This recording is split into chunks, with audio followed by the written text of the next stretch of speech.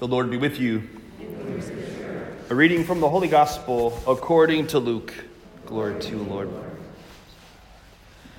Jesus began speaking in the synagogue, saying, "Today this scripture passage is fulfilled in your hearing."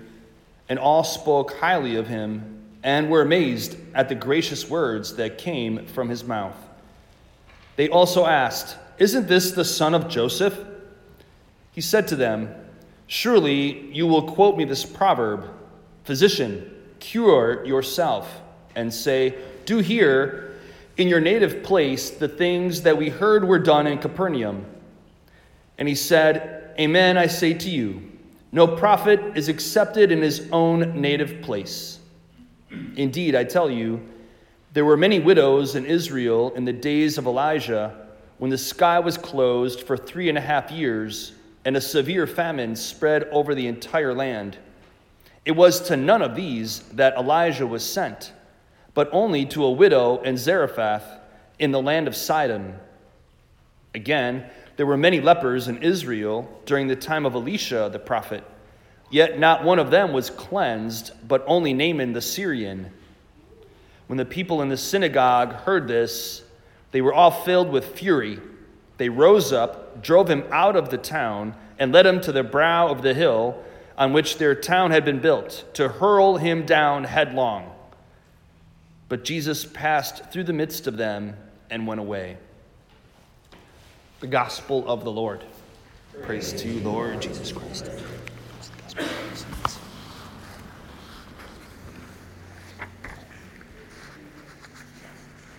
We really have some beautiful readings today. The first reading from the book of the prophet Jeremiah is one I'm sure most of you are somewhat familiar with anyway. Chapter 1, verses 4-5. "The word of the Lord came to me, saying, 'Before I formed you in the womb, I knew you. Before you were born, I dedicated you. A prophet to the nations, I appointed you.'" How beautiful that the Lord assures us that he knows us that intimately. It speaks to God's great plans for each and every one of us, as mysterious as they may be at times, as incomprehensible as they may be at times. God knows each and every one of us. I should ask the question because I haven't asked it here before. How many of you are coffee fans? Okay, coffee, yes. How about scotch? Anybody? Okay. I like to say that each and every one of us is a unique blend of truth, goodness, and beauty. How about that? Each and every one of us is a unique reflection of God. We all reflect the goodness and the truth and the beauty of God in a unique way. And that's why when God looks at us, he gets so excited. He delights in each and every one of us in a unique way because he knows that there's nobody like you who reflects him the way you do. I think that's something that we all need to try to take to heart, because it also speaks to our dignity, our intrinsic dignity. So before we do anything, God loves us for who we are. And we all need to know that. That's important. And then it skips a few verses. It jumps to verses 17-19. And I won't reread the whole thing, but this part I love. "For it is I," the Lord speaking now, "this day who have made you a fortified city, a pillar of iron, a wall of brass." I love to picture that. Just what does a wall of brass look like? I mean, you just picture like a 6-foot thick wall of brass and try to penetrate that. But it's the Lord who does it. The Lord is doing it for Jeremiah and for Israel. "They will fight against you, but not prevail over you, for I am with you to deliver you, says the Lord." We all need to be delivered. Delivered from what? Well, from the effects of sin, number one. We all need to be saved from sin and the effects of sin, which ultimately is death. So we all need to be delivered from death into life, eternal life. And so that's what the Lord is assuring us of here through Jeremiah today. Just giving us a lot of confidence in all of the challenges that we're going to have to face. And it doesn't always seem like we come out on top, that's for sure. Sometimes it feels like we lose, that we fail. But even in those failures, even in those losses, even in death, what the Lord is saying is that I'm with you even there, and I will deliver you even in those places, or from those places that perhaps you think are hopeless and desperate. And then in our second reading from Paul's letter to the Corinthians, a classic, I imagine many of you had it read at your weddings. Love is patient, love is kind, and so on and so forth. So I like to highlight in this definition of love the fact that Paul uses that word patient right off the bat. Because the word patient comes from the word patio in Latin. And you know what patio means? To suffer. Yeah. To suffer. So love knows how to suffer. Right? And if you've been married for any length of time, right, you know that you have to learn how to suffer one another. Right? They used to have that expression in English. I don't think it's so popular anymore, right? But will you suffer me? Right? Will you be patient with me? That's literally what it means. So Paul, right off the bat, inspired by the Holy Spirit, is saying that love knows how to suffer. And that's oftentimes it's a passive thing. Because Christ's passion comes from that same word. The word passion, in this context, comes from the same Latin root, to suffer. Well, obviously, he suffered, but it happened to him. So it was received. It was a passive thing, right? And sometimes we protest the things that happen to us, understandably. But even in those things that we don't have control over, God is saying that he still loves us there. And that our enduring them, our suffering them, is not in vain. It's not in vain. We may not choose it, but how many of you choose to suffer the things that you do? And I know we used to say, just offer it up, right? Maybe some of you still say that. But when someone says it to you, it's not very comforting, is it? Just offer it up. Excuse me? Right? So there's more to that. Because Jesus really wants to suffer with us. It's not that he just suffered for us, because he did, but he wanted to suffer with us. So we say that he is a compassionate high priest in the letter to the Hebrews.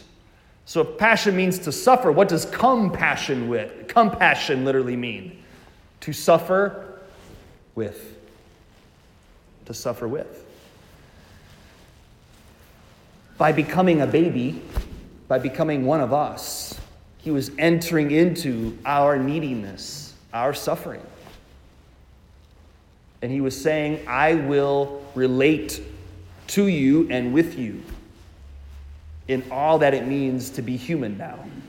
In this fallen world, in this broken world that needs redemption, that I've come to redeem, I will enter into all of that which needs to be redeemed. I won't excuse myself from it. I will enter into it freely, willingly. lovingly. I will enter into it to be there with you. So we're not alone. We're not alone in our suffering. And then it goes on to say that love never fails. And that at the end of the day, faith, hope, and love remain, these three, but the greatest of these is love. Why is that? I highlight this at every funeral that I preach. In heaven, you don't need faith anymore, right? Because that which you had to believe in is seen. You don't need hope anymore because that which you hoped for is realized. So what's the one thing that remains? Love. Love is the thing that brought you into existence. God's love for you is what brought you into existence. And it's what saved you. And it's what will welcome you at the end of your life in the Father's house. God wants us all to come home. But we don't even have to wait to get to heaven, as I like to say. Because what's going to happen here in a few minutes? What do we believe? That heaven comes down onto this altar. That God comes down, not just onto the altar, but into your heart. He lets you eat him. He lets you consume him in the Eucharist, in Holy Communion. So you don't have to get to heaven. Heaven comes to you. God takes the initiative to come to us every day in spirit and in truth and in sacrament. Really, truly, substantially present here. And he comes not to chastise you, not to judge you or criticize you, but to love you, to support you, to affirm you, to build you up, to encourage you, to reassure you of his presence in all things. In all things.